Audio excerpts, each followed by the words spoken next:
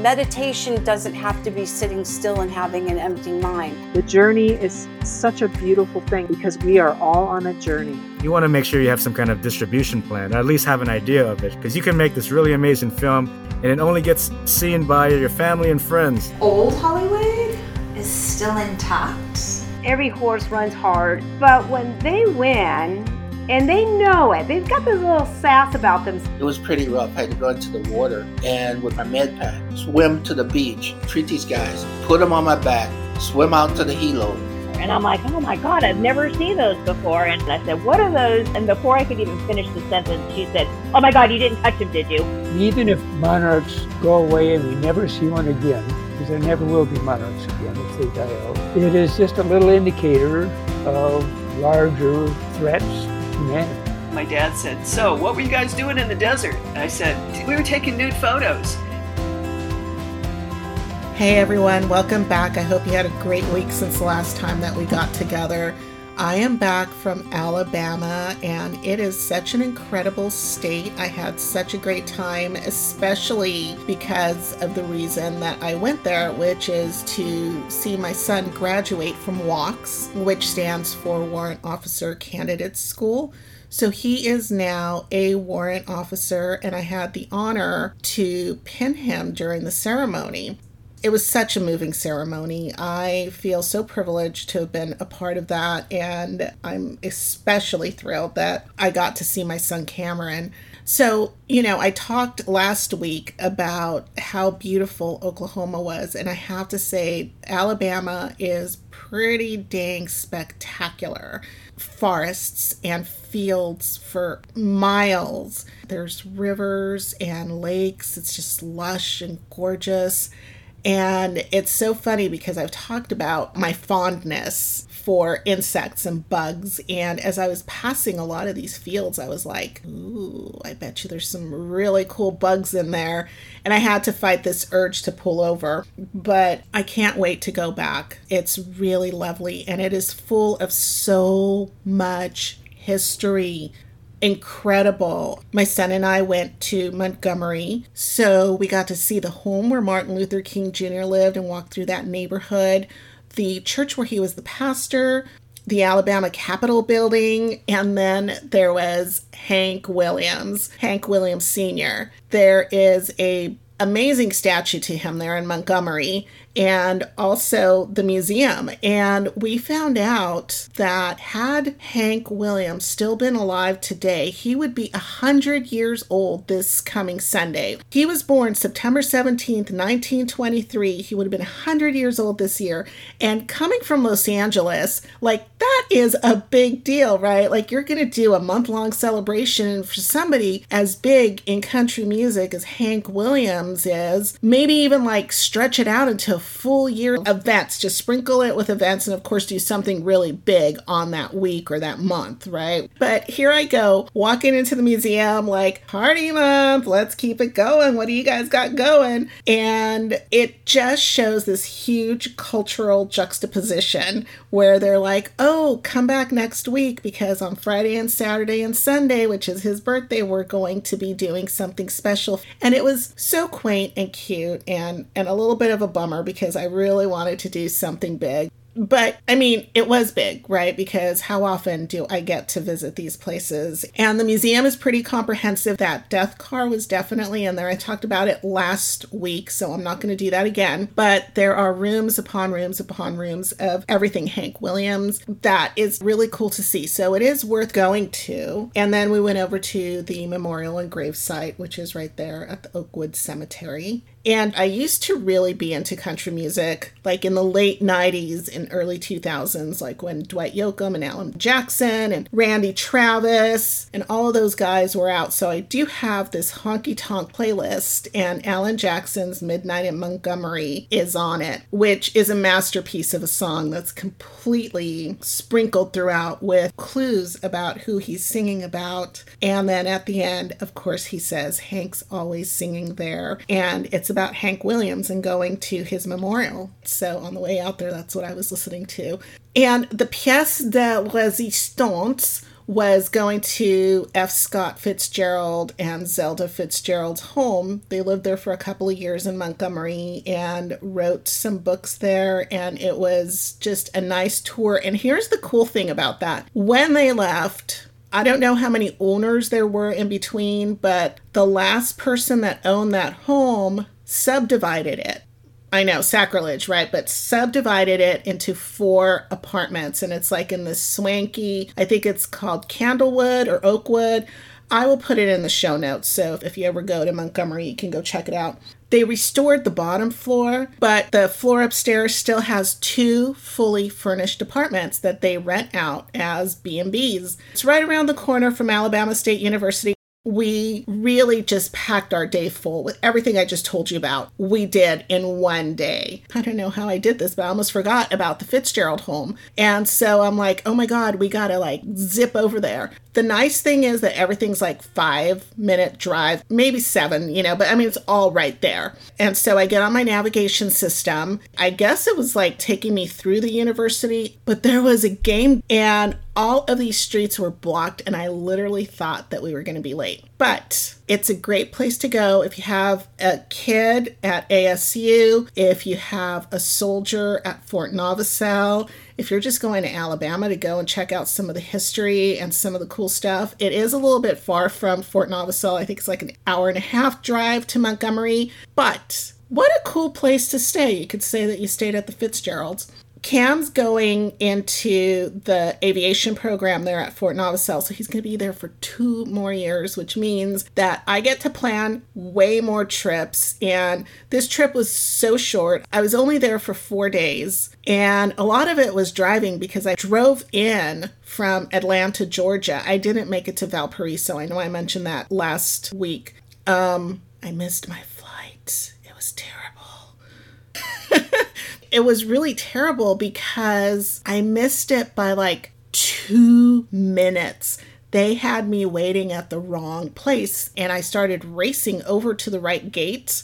The walkway was being pulled off away from the plane, and I ran over to the desk to find out when the next flight was, and it was 6 hours later. So it's 3 hours to drive from Atlanta, Georgia. It just didn't make sense for me to stay there for 6 hours, to fly for an hour, and then to get a rental car to drive for 2 more hours, and then get up the next morning, race over to the graduation where I was one of the honorees that got to pin their soldier, and I just was not going to do that to myself. So I drove the 3 hours to Enterprise. This is so hilarious. I was just talking about my fondness of bugs and insects.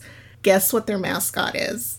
It's the boll weevil, which is not something that I love. Boll weevils are an agricultural pest, and apparently in the early 1900s, they showed up by the millions and ate up all the cotton, I'm sure again, and it finally dawned on somebody. I'm not sure who. I didn't do enough research on it, but somebody decided that why not diversify our crops and plant peanuts and other stuff that the boll weevil won't eat? And all of a sudden, this made the boll weevil a hero. And so they call the boll weevil the Herald of Prosperity. And there's actually a memorial to the boll weevil in downtown Enterprise, right in the middle of an intersection. This is like the cutest little town. There's all of these cute boutiques and everything right there. And it's this like Grecian statue of this beautiful woman, and she's raising a boll weevil above her head. It's hilarious. And then the other thing that they do, like they've seriously embraced the boll weevil, is they have these statues that they make. They're like maybe 4 feet high or something like that. Maybe they're 5 feet. I don't know. Anyway, they're pretty big.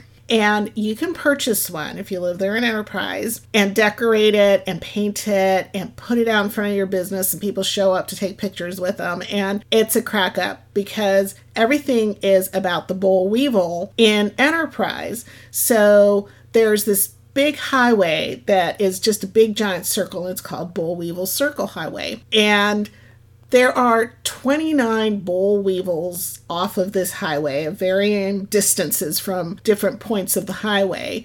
I found one of them, which was the farmer's market boll weevil, and I actually had gone on a little bit of a hunt for them, which I'm a little bit embarrassed to say, but like I had a couple of hours in between seeing Cameron one day and the activities that I was going to do. So I thought, well, let me go find some of these boll weevils. And I did find the farmer's market one, but apparently the police station, the fire station has one. There's a Ronald McWeevil. So there's 29 of them. So that was kind of cool. But enough about my time in Alabama, because I could sit here and talk all day long. I am really excited. I'm going to get right into this In the Company of Friends talk with my dear friend, Michelle Buchanan Hernandez, whom I've known since we were in junior high school, which is now called middle school, which makes me sound super old when I say junior high school. But we just hit it off when we were kids, and we were like besties, you know, like sleepovers, going to each other's homes, walking to and from school. I mean, the whole gamut. We had so much fun, and we've kept in touch, and she won't admit this, and she's probably going to be like, why did you say that? But she's like a total expert on limestone. So that's what we're going to talk about. We're going to talk about this beautiful stone that's for flooring, for outdoor hardscaping, walls, ceilings, you name it. And I'm probably getting some of this wrong, so please listen because she'll correct me as the episode goes on. But they don't just do that. They have fountains, they have fireplaces. I mean, it's so beautiful. And they've even done work in museums and these beautiful mansions. They're all over the place. So we decided to talk about that because it's fun. And the other thing, I do want to be sensitive to people who have pets, who have a pet who may be very sick and about to pass or old, or who has recently passed, because we do talk about the passing of pets at the beginning. And it's probably the first 5 to 7 minutes of this episode. So if that's something that is going to be difficult for you to listen to, please feel free to skip past that part. The whole thing is not about pets passing away, but it's really a subject that we don't talk about a lot because it's painful. And so there was something really special about being able to talk about the cycle of a pet's life, because they do live for so much of a shorter time period than us, but they bring us so much joy. And there are so many things in life that are like that. And I actually unwittingly, just a few minutes ago, came across this quote by C.S. Lewis, so I'm going to share it here. Quote, "To love at all is to be vulnerable. Love anything and your heart will be wrung and possibly broken. If you want to make sure to keep it intact, you must give it to no one, not even an animal. Wrap it carefully round with hobbies and little luxuries. Avoid all entanglements. Lock it up safe in the casket or coffin of your selfishness. But in that casket, safe, dark, motionless, airless, it will change. It will not be broken. It will become unbreakable, impenetrable, irredeemable. To love is to be vulnerable." End quote. And with that, please grab a cuppa and join Michelle Buchanan Hernandez and I in this week's In the Company of Friends talk. Enjoy. They have to get used to hearing your voice again. Hi, puppies. Good morning. I'm going to put him outside and leave her inside. Okay. I'm sorry. It might be a little bit better. We can hope. She's in heat right now, so I've got double the issues. Oh, my God. She had those babies in April, and we have a spay and neuter appointment on Saturday the 3rd. Oh, so you're just trying to get through. Oh, my gosh. I really didn't plan on a second heat. I've never had a dog go into heat twice in a year. Oh, boy. So how are you keeping them away from each other? So the first week, there's really no interest. As of last night, that changed. Oh, my God. I was looking at the calendar. You've got over a week.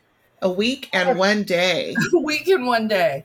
So one of them will be going to the office with me. That's a perk. I am allowed to take them with me.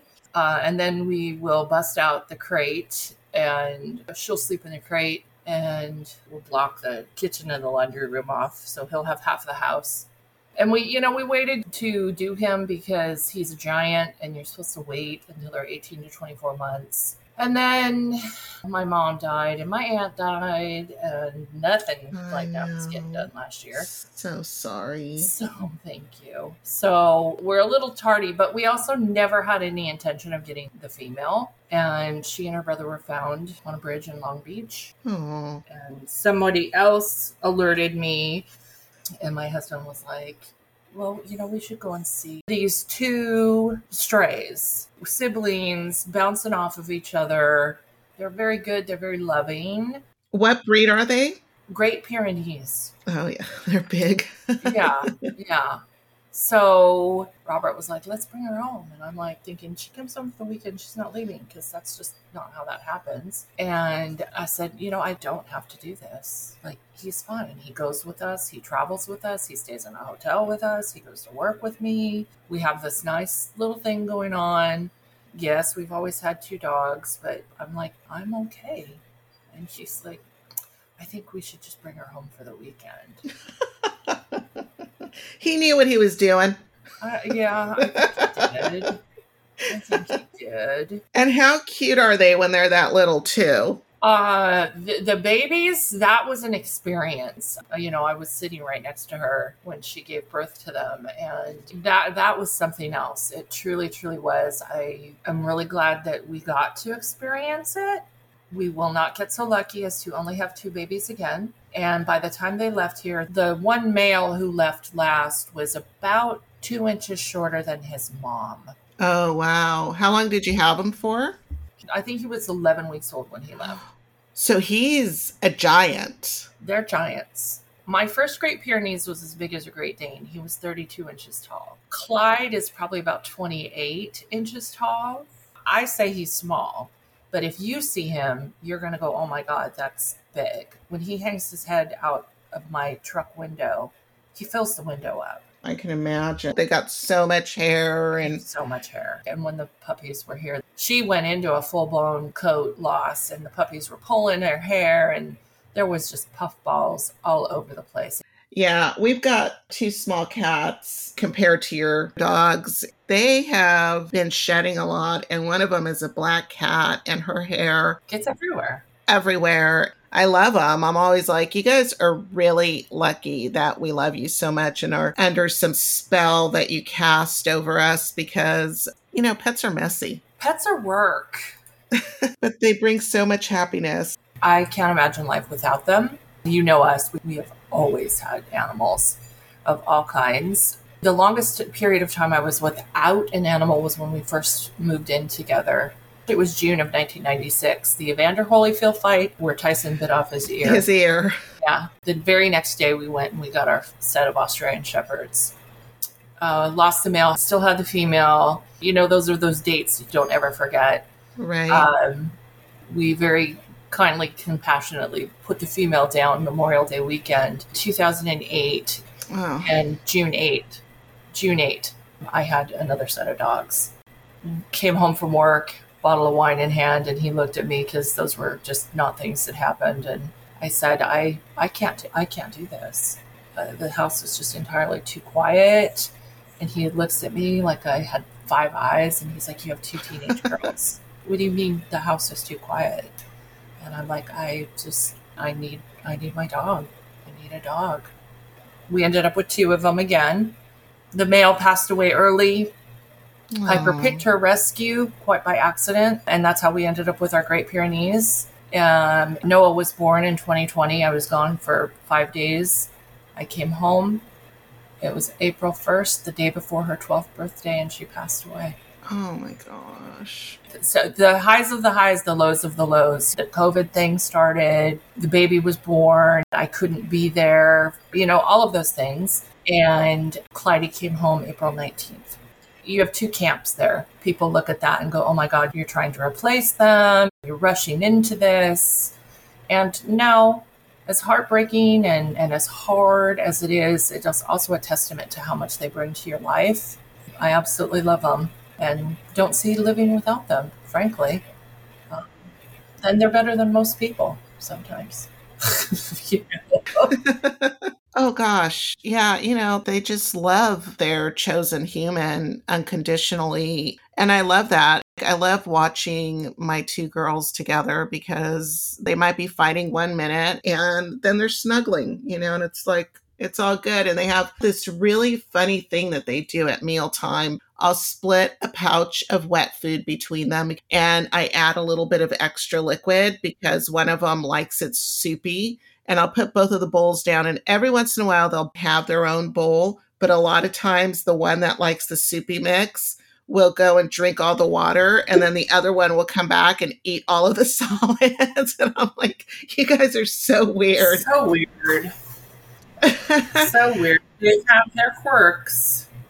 They are really quirky, yeah. But it took a lot for me to get these girls because of what you were just talking about. My cat, Nebby, which was short for Nebula, passed away in 2007. And that was such a huge heartbreak. I was like, I am never going to go through this again. Cameron was in 3rd grade at the time, and he was inconsolable. He loved that cat so much that he missed a day of school. And I sent Sophie because she was like in kindergarten, and the way she was behaving, it was like, oh, she's gone. Okay. It was just like it didn't affect her as much. And to this day, she's like, the thing that upset me the most was that Cameron got to stay home. These two, they were in a home where they couldn't stay, and we went and picked them up, and I'm really glad to have them. But every once in a while, I'll think about that day is coming. There's a guarantee that day is going to come, and it's like, oh man, it's going to be so hard. It's devastating. Yeah. It is indeed a loss because, again, of what they bring to your life and the things that you get to experience with them. And no matter, for dogs, what do you get? 10, 12 years sometimes. My mom had a German Shepherd that, was almost 17 years old. She got her right before I was born. So I literally grew up with this dog. Yeah. And they just don't live as long as we think that they should. And it does that to people. You either shut it off, that's it, I'm done, I'm not doing this again. And then lo and behold, they pop up at the right time and it's just supposed to be. Or people never do it again. Or you're like me and they find us. They just find us. Like I say, this little female had zero intention of doing this. And she is by far more loving and connected than my male is. And Clyde is my heart dog. I mean, he was here when my dad died, my mom died. And each one kind of has done that. I said that about Wyatt when Wyatt showed up and we were devastated about losing Captain. There's something about these guys, the Great Pyrenees, they're almost ethereal. They're majestic and beautiful and people are drawn to them and they're so soothing. But he is so much more independent. Like he's out back and he's fine. That if that was her, she'd be losing her mind trying to get in the house. She wants to be where you are. What you're doing, it doesn't matter. She's just always right there with you. And for only being here for 8 months, like I say, she's the Velcro baby. He comes in, walks through the room, sees where you are, says hello, and most of the time goes to the other room. Then comes back through and checks on you. But he's not, and he has never been a Velcro baby. I love that term. Yeah. Oh, she is a Velcro baby. So bad. Do you want to get into the architecture? Well, the limestone, because it's what you see, right? Right. It's a finished product. It's not structural. It is finish or decorative, other than, say, your flooring materials. And it's fascinating. It's so beautiful. And it is beautiful. And it's different. People are accustomed to marbles and granites and travertine. The Getty is all clad in travertine. Limestone is kind of that quiet sister in the back. It's steady. We're always steady. And through COVID, we were considered essential for workers because of the construction industry. So we stayed working. And that was actually one of our busier years. I love it. Every day that I go to work is different because I do many, many different things. I started in 1995 as an administrative assistant, just kind of working in the office, and was working alongside with my boss, who was the vice president, and in 98 had to step into the fabrication role instead of just sales, which is what she was doing. And slowly but surely grabbed onto all kinds of responsibilities to where they sold the company in 2021. And the common consensus was the buyer, who was an installer that we've worked with for 15 years. So that was a marriage made in heaven. He did 90% of our installations because we don't install. Now we do. Now we have a sister company. But how do you do this? How do you do this? Where do you purchase from? Who does the ordering? Ask her, ask her, ask her. Because I had taken everything off of one desk. Short of the corporate taxes. I don't do corporate taxes. I run all the books, but as far as filing, I'm not playing with the IRS. I don't want to do that. But we purchased from Europe, France and Italy, a little bit of Spain, not much. Our primary focus is limestone. We dabble a little bit in marble, but it's a different type of fabrication. Everything is brought into our showroom and our fabrication shop in Torrance, 20-foot containers from the port, so I get to deal with the port as well. Typically, we bring in slabs that are 3/4 inch up to a 12 or 14 inch thick block. So the things that you've seen picture-wise, and by all means, please come to the showroom and visit me. I won't even make you bring me coffee. You can just come. And bring her coffee. She loves coffee. And I will put links in the show notes on how to get to this showroom. Sure. Thank you. And so we fabricate right there. We have a 5-axis CNC machine. Proud to say that in 2006, we were one of the first companies to incorporate that in. And what is that? A CNC machine. It's a computer numerical, and I don't remember what the C is, the second C is. But it is a machine that is typically used for metal pieces. Boeing uses CNC machines. The aerospace industry uses a lot of them. So we purchased this. What we were doing was running a big slab saw and then running our profiles down to cut and shape the slabs, the curves, and, taking a block and creating a round column. That was all saw work, and that's flipping and turning. And with the CNC machine, you have the 5-axis head that is able to maneuver all of that. So it's not a saw going back and forth, back and forth. This is the head and the tooling creating this. No one else had one back then. And there are only a few other fabricators who do what we do. There are countertop fabricators all over the South Bay and Los Angeles. There are not a lot that do fireplaces and fountains and columns, the 3-dimensional architectural work. If they sell it, a lot of it is done overseas and brought in finished. What we do is work directly with the architects and builders. We get the job site measurements. We fabricate to how the house is built. It is not pre-made. It's not pre-run sitting on a shelf. It is custom. So you're getting slab pieces and you're also getting blocks. Yes. Are they coming already like pre-shaped to certain heights and widths? And so you're just picking the right block to create what you have to create? No, because let's say we bid a job. We know the elements that we make. We know the thicknesses we need. We bring in the raw block, and they're not perfectly cut 114 wide, 60 inch tall. Some of the quarries will cut it straight. Some of them are just kind of jagged edges, and you get that close, and that's the utilizable. So we have just rows and rows of these different thicknesses, slabs and blocks, and we pull, and we cut and carve. If it's a 16-inch column, the diameter is 16 inch. We cut the block, and then you shape out your column. Theoretically, most of the time columns are in half. So you're using probably an 8 to 10 inch thick block to get that meat out. And then they're cored, because then they'll go around a post, because limestone columns are not structural here in California. So you have to have the posts. So they kind of just clad around the structural posts, the metal posts. And then you have the cap and base. And those are tapered. We do straight. Some of the caps get intricate Corinthian carvings in there. On our Instagram, we just actually put a highlight of one.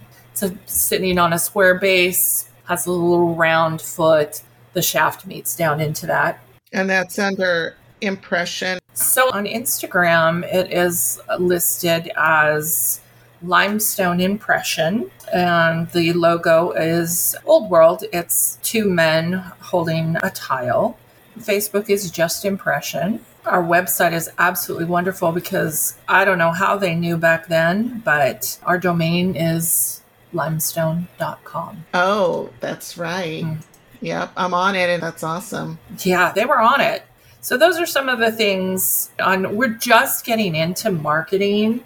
This is a family-owned business, so it's not a chain. It's not flooring outlet or anything like that. This is all very specialized. But the markets are changing. Things are changing. We've always been steadily busy. I'll be celebrating my 28-year anniversary there in November. Congratulations. Thank you. That's a long time. That's a lot of knowledge. And just the fact that it's a family-owned business, that it's been passed on from generations of artisans, and that knowledge that comes with that. I mean, there's so much nuance and detail. And although it was sold to somebody who also cared that much about the product and cared that much about its history. Like, all of that comes through in the finished product. It does, because again, going back to Old World style, we're using new technology, but we're fabricating the way that it historically was done. They're solid pieces. It's not 3/4 inch pieces laminated together. These are solid. Everything, every piece that we fabricate is hand finished. Whether it's just honing and smoothing the saw marks out, or we're doing antiquing and distressing, which again goes back to that custom feel. I can do a fireplace design 10 times, and all 10 times it's going to be different. If it's the dimensions, the stone choice, the finish, the size, the stone itself, there's always, again, different nuances and characteristics. There's shells, there's fossils, there's, depending on the stone you choose, there's some striations in there, little bands of color if you're looking for that.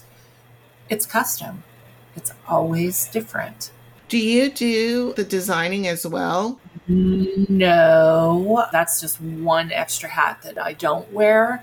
We get a lot of people who don't know. We deal with homeowners. That's not our primary. There's an architect in Palos Verdes who very old school and no CAD. He still hand draws his plans and makes the most incredible estates in the South Bay area. And he specifies a lot of his designs and what he wants. Then you have different architects who will draw up their set of plans. They'll kind of know what they want. The designers come in and spec designs. And it's always up to interpretation. Sometimes people go strictly by that, and sometimes they kind of go out on their own and want something a little bit different than what that person has in mind. And then we get homeowners who come in who don't really know. I think I have 10 or 12 full-size fireplaces in our showroom of different styles. Pinterest is a blessing and a curse, because a lot of people are coming in and pulling in and, this is what I want. It doesn't really gel with what's happening. So you kind of redirect them, or they want a Louis XV fireplace, but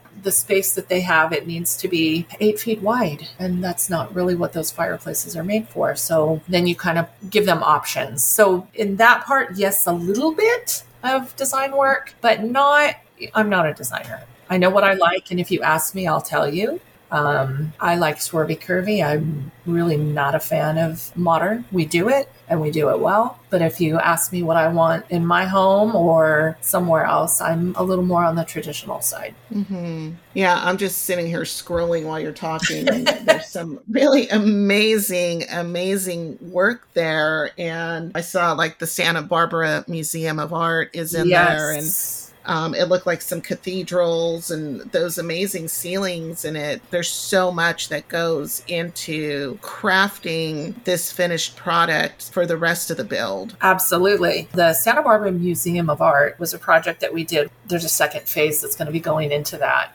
That architect was Bob Kupiak up in Santa Barbara.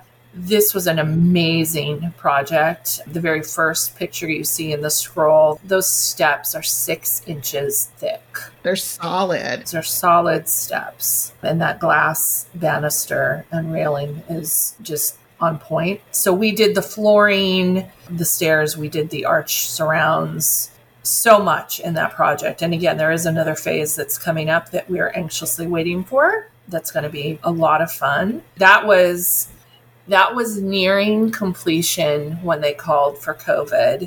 It was a Thursday night and California was talking about shutting everything and everybody down. Yeah. And at midnight, and these guys had an opening. Oh, gosh. Yeah. And so midnight, we got a letter saying construction is essential. So we worked, the installer, Patagonia Stoneworks, finished it out, and it's beautiful. It's beautiful. I've not made it myself yet up there. I was up one day and it was closed for a private event, but a couple of our other people have gone up and seen it, and it's phenomenal. And the art that they have in this museum, when you think of some of these pieces, you naturally think of the Getty and how huge the Getty is. That's what it looks like from this photograph. Yeah, there's some amazing pieces in there, I've heard. That's so impressive. And then I saw something else where it looked like cathedral ceilings, or I'm not sure because I've gone past that. That was a recent post. And that is a groin vaulted ceiling going down, and then you see the door on the other side. So there's the columns are there, and then the groin vaulted ceiling where it's curved and comes down and sits on top of the column. That's a local home. Wow. So it's a pretty expansive group of customers that you work for then. It is. We get those projects that are 18, 24 months. It's interior and exterior. We do homes that are just exterior. We do one-off fireplaces. We do sinks. Right now, our vessel sinks are coming back. A couple of years ago, there was a run. We did a house in Palm Desert that was featured in a magazine, and I was getting calls for the East Coast, just all over the place. Florida, Connecticut, everyone was looking for them. And it kind of died off a little bit, but now we're doing them again. I've got a project in Idaho. I just shipped one out. I just ran 5 different orders of vessel sinks, and one of those is featured not very far down in there. Again, it's a range of clientele. The rich and famous, I'm going to call us our everyday people who just really want something unique to themselves in their homes. And it's going to last basically forever. It is going to last forever. It will outlast us. Yes. And, we get a lot of that. Oh, you cannot use limestone for a fountain. Sir, have you been to Europe? Because it's there. We import in materials that Notre Dame was fabricated in. It's the same stone. It's going to last. So there is some education there. When you just said that, I realized that when somebody thinks limestone, they think, oh, that's going to efface quickly. Water's going to wear away at it in a different way than something as solid as marble. And so what is the difference between all of these different products, and how does limestone stand up to them? I don't know all of the correct technical terms, I will say. Limestone is a calcium carbonate. The big differences are the structural things that make it up, and you get the different textures and finishes. Marbles will polish, and that's the silica content and the density of the stone and the water that's coursing through the mountains. Where travertine is quarried from, there's a lot of water, so you get holes where the water has pushed through it. So what you see, you can hold up a tile and a piece of travertine looks like Swiss cheese. So they fill that with epoxy, and then they hone over it and smooth it. And eventually that's going to give. Limestones don't have that kind of water filtration. It's kind of compacted down. So you don't have those erosions through there. And people ask, why do you work in French material? There's a range of color there. We go from white to very, very dark. There's pinks in there and browns and creams and tans and beiges. And there's definitely some dense limestones that look like marbles. Depends on the region where they're from. We pull from 3 or 4 different regions in France, depending on what the projects are and what we're looking for. Granites, again, just kind of a different animal. I've not really gotten into that, but it's very dense. It's very common. Everyone has granite countertops. Again, I don't know the specific composites that make it completely different. It's a different feel. When I went in to apply for this job, I did not know what limestone was, but I knew when I walked in that I liked it. It's a matte finish. There are very few that will actually polish up. And again, that's a silica content. And those are the more dense stones that you see. The Cheesecake Factory in Redondo, when did that go up? In the 80s? Probably. It's been around for a long time. It's been around for a long time. So that floor is limestone flooring. The tables are limestone. So it is residential and it can also be used commercial. The key is to pick the right stone. And now I do know what's applicable there. And if you came to me and said, I really like this, I want to use this as flooring, I'm going to tell you, no, that's an architectural stone. That's not what we do, unless this is what you're looking for. So that, by the way, the Cheesecake Factory opened in 1988 in Redondo Beach. Okay, yep. So that's been around. It's lasted almost, we're looking at 40 years, and it still looks great. Mm-hmm.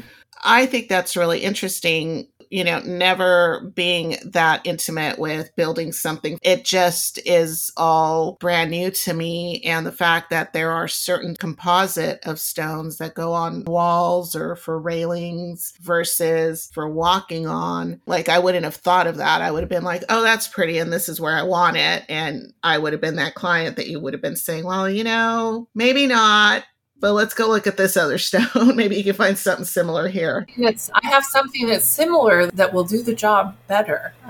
We work in a stone a lot. It's we call it the stone of Provence. It's a soft stone, and I do a ton of fireplaces. We do our exterior elements in it. It's all over. It's quarried from, and it's used extensively in the Provence region of France, and definitely too soft for flooring. We have a French architect that we work with who, I think it was probably a year or two after I started, we were involved in this house, and it was a very Provence style house in Ritz Cove, and he did a checkerboard using this material, but that's what he was going for, a little French villa, and that stone in that area for that worked, but I've not sold it as flooring since then.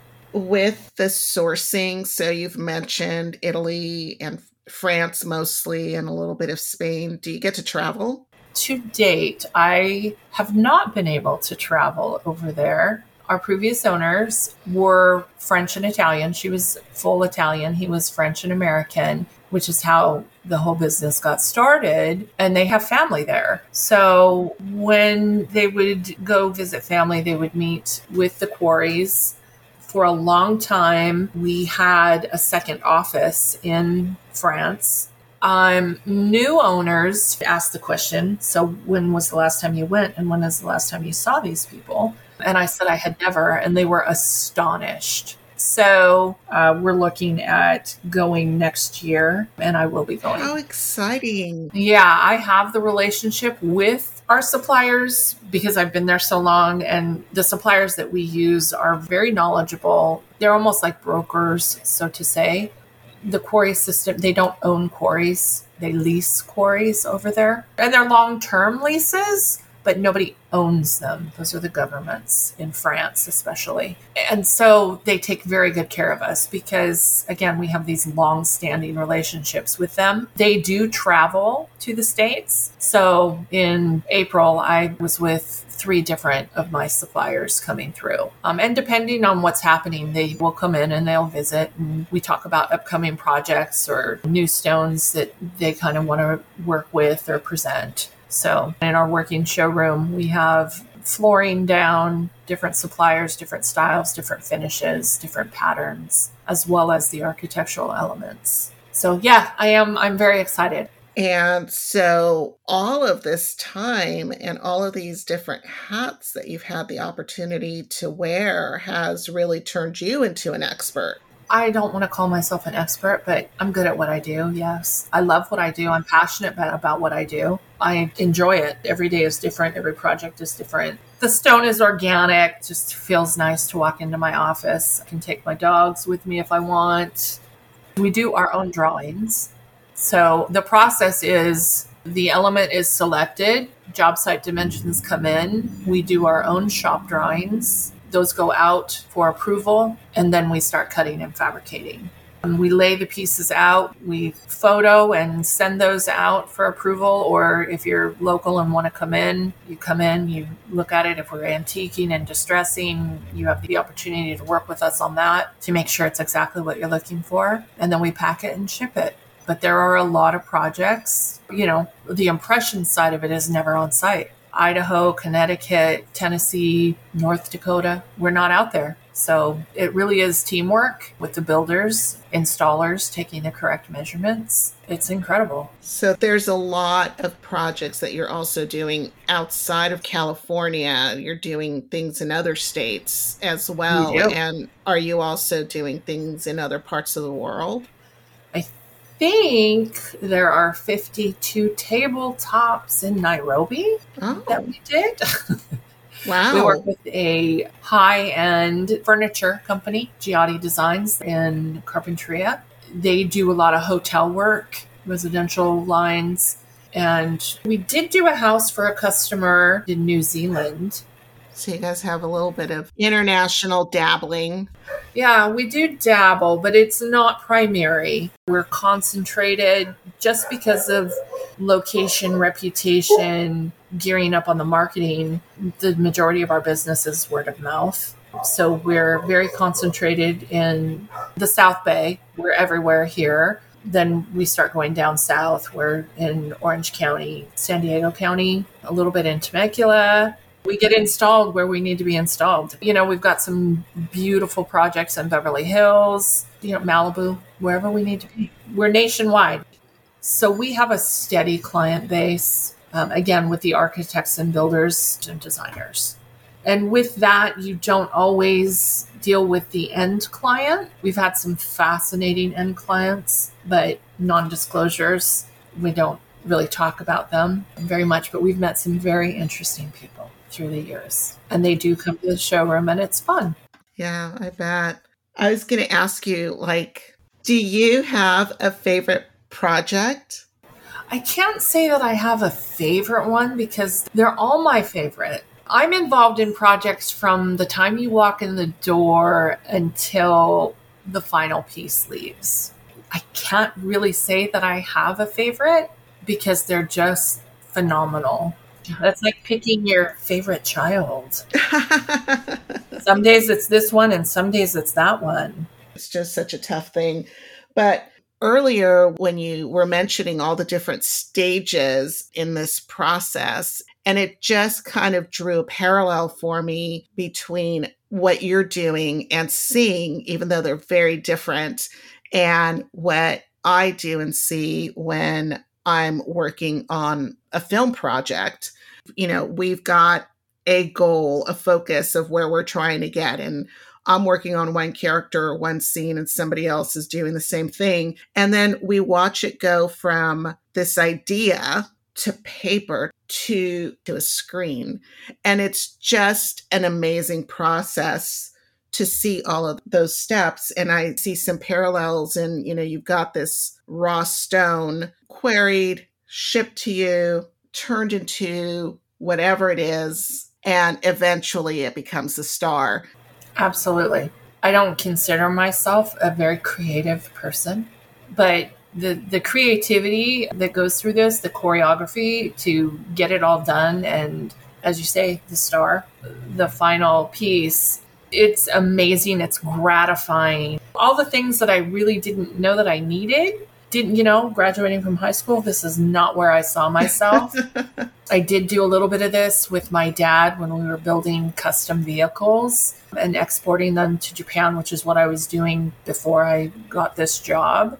So I guess I should rephrase that I didn't think I was a creative person, but I really do like seeing the nothing of before and the final pieces that go out when it all comes together. And it's amazing.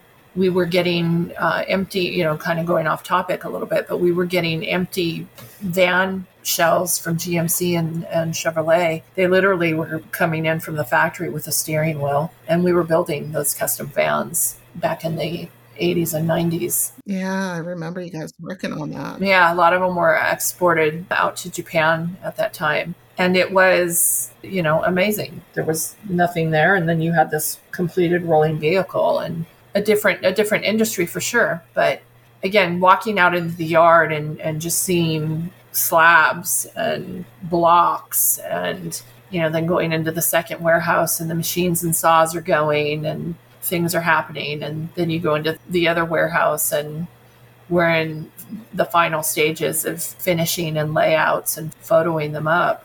It just kind of gives your heart a little thrill. Like one of the last steps that you personally handle is getting those photographs out there so that the installation can begin. And then one of the last steps of the project is you getting those photos back of where everything went. So it's definitely got a flow. Definitely has a flow. It is extremely satisfying and really makes your heart smile if the clients get to come in and see it. Having them see their dream.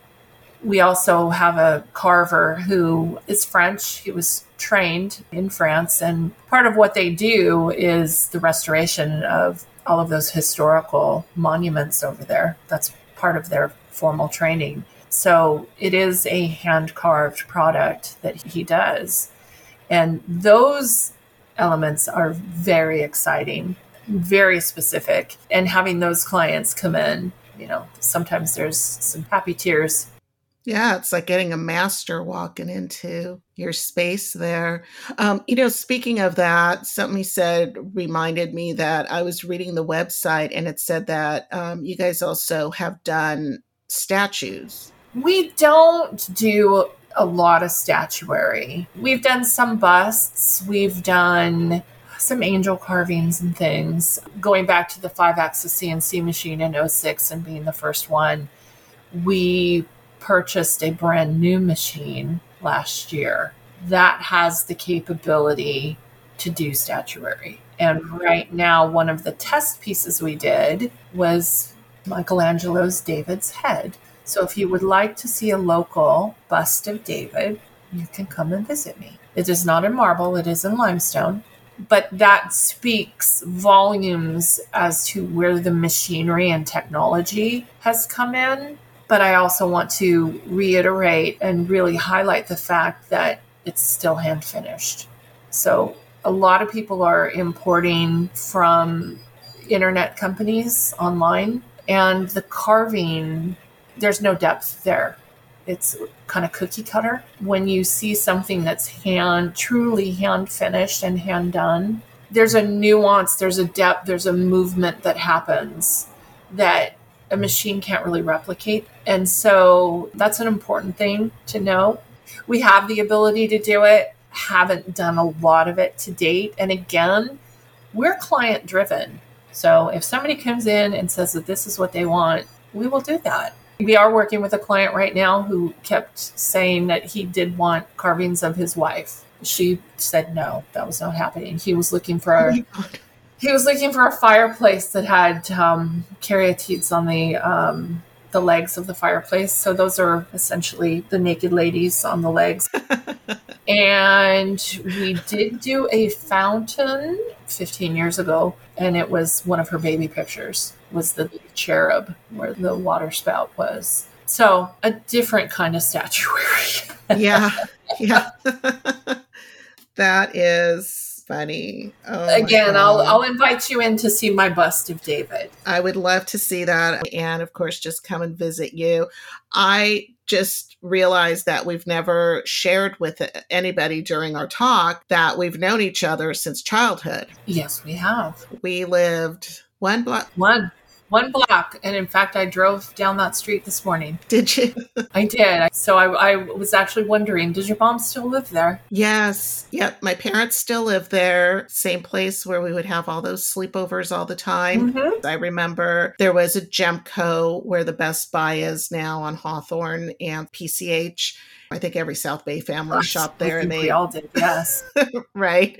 They had that record department. And when Grease with John Travolta and Olivia Newton-John came out, they had this whole 1950s looking cool setup, and the actual vinyl album was there because that's what we played back in the days. And I bought it, and I remember bringing it over to your house and playing it over and over and over again. Of course, I did the same thing at my house, and I don't have that album anymore because I wore it out. Yes. But I remember we would just go back and forth all the time to each other's homes. And there was this one time where we decided to go through the backyards, and we just thought, well, you're just on the other side of these homes. Right. We can go through the backyards. I think we did that quite a few times until somebody got a dog. Probably. Yeah, it was a cool little childhood. And I'm not sure what grade we met in. I think it was junior high school, probably. 7th grade. Seventh grade. Yeah. Mm-hmm. Fleming. It was Fleming. You've had the good fortune. You actually know quite a few of our friends a little longer than you've known me. I grew up not very far away on the other side of Crenshaw in Torrance. And 7th grade, we moved. And the only person I knew at Fleming was my aunt, Jennifer. I didn't know anybody. And the school was so huge compared to the little school that I went to across the street from South High. And it was very diverse. There were so many people. So terrifying. And I put on that facade of just being a little meanie, even though I was not. And I remember meeting Elvitza and Gatesa, the twins. Only I didn't know they were twins. You didn't? Oh my God, they looked exactly like each other. I know. The first day, I was in class with one of them, and I was standing outside looking for Jennifer. I was in the interior courtyard, and so I was standing kind of waiting and looking, and one of them came up and was talking to me, and I thought to myself, we were just in this classroom together. Like, what is this? And later in the day, I found out that they were twins and felt like just such a ding-dong. By the way, there were also 3 fights that day on my first day from school. 3. And it was like a charge. They were here. They were there. They were on the field. They were by the administrative building. And again, which is why I was kind of off to the side, standing by myself going, what has happened? My parents have made a mistake. This really, this just cannot be. That was a pretty crazy school for sure. But, I remember now that you mentioned Jennifer, at some point we met in whatever class we had together or classes. We probably had a bunch. And you probably sat right behind me or a couple of seats behind me because they would always seat us alphabetically. And so we became friends. And then we found out that we only lived 1 street away from each other. And somehow we convinced our parents to let us walk. It was like a mile and a half or something. I mean, it's a little bit of a walk. It's not crazy. It's a little bit of a walk. I think it felt like a mile and a half, but Lamina's not really all that It's not. big. So maybe a mile. But it felt like that. It did. But it was fun. We'd walk and then we'd get over to Jennifer's place and pick her up. And she was only a couple of blocks away. Yeah. And I think, we'd end up collecting friends along the way. Yes. By the time we got there was a crowd of like 5 or 6 of us. Yes. Which is probably why we were allowed to walk to school. Yeah. Number one, it was different. We did do a lot of walking. My girls never walked to school or walk home. They were always chaperoned by somebody. But yeah, definitely strength in numbers. A lot of good times. Yeah, fun times. Mm-hmm. Well, also we were like so dang young, So. Well, so this is really funny. Well, before I hit the stop button and then I'll tell you the rest of this, is there anything that you wanted to add add? What I would like to add, I guess, is, number one, highlight again that everything that we do is custom and unique, making it absolutely your own. It's done in the old world style, very classic, and it's almost a lost art. There aren't many carvers that do this by hand. It's been here for 20-something years. I've been there 28 years. I've got two guys who have been there 3 or 4 years longer than I have. And you don't find that in a lot of places. This is it's a unique industry. It's kind of its own little niche, and it's fascinating and fun, and it's an investment in whatever you're doing. We are into a lot of custom homes, and I love it. I love everything about it. I'm extremely proud of the company. I'm extremely grateful to be involved in it as heavily as I am. And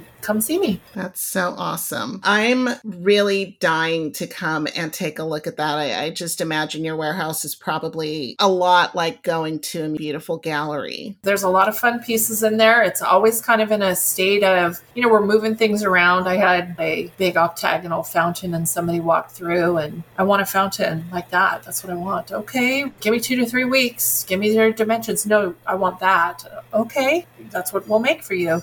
No, honey, you're not understanding. I got my truck. I got my trailer. We're going back to Carmel. I want that. Oh, my God. So did they get it? Well, of course they did. I don't say no. I don't say no. So it's always a work in progress.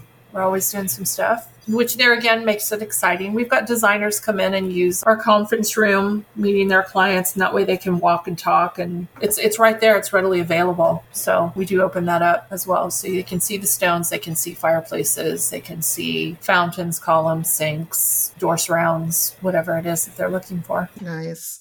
Yeah, that is a beautiful fountain. Lucky person. But I know that you're going to come up with much more beautiful pieces for a long time to come, make a lot of clients very happy, and beautify the world one limestone tile at a time. Or element, absolutely. I'm very fond of saying, as the tile turns. As the tile turns. Today on this episode of As the Tile Turns... That's awesome. And by the way, I did pull up the distance because I'm such a nerd like that. It's 1.3 miles that we used to walk. For real? Yes. Yep. I put my parents' address in there. You would have been maybe 1.297 miles from your place. But yeah, we did 3 miles a day. No wonder we were so thin. Exactly. I remember when Jenny and Tracy, when we moved into the Pines from where you are. So I was on one end of Lomita, the far end, and they were on the other end. Oh my gosh. Just walking up and down Pacific Coast Highway, boombox in hand, barefoot. Oh my God. I hated shoes. And just back and forth and back and forth and back and forth, and thought nothing of it. And then that was during the summer. And school, I would leave and I would walk towards them up Pacific Coast Highway and then walk backwards. I need to get my walking shoes out again. We need to get our walking shoes out. I mean, my gosh. It's funny how those things just fall away. You become an adult, and we live in Los Angeles, and it's just kind of a way of life because nothing is very close. We don't have a lot of walking cities. No. Now that we're talking about it, I'm definitely going to add a whole lot more of it into my activities. That was so much fun catching up with Michelle and learning about this fascinating industry that she works in that's just full of beauty and luxury and just a lot of information that I was never aware of. I'm really looking forward to going to her showroom and checking out the bust of the David, as well as all of those other beautiful products that she has in there. So if you are interested in learning more about limestone impressions, please check out the show notes. I have links up. Please also keep sending in your questions and comments. I read all of them.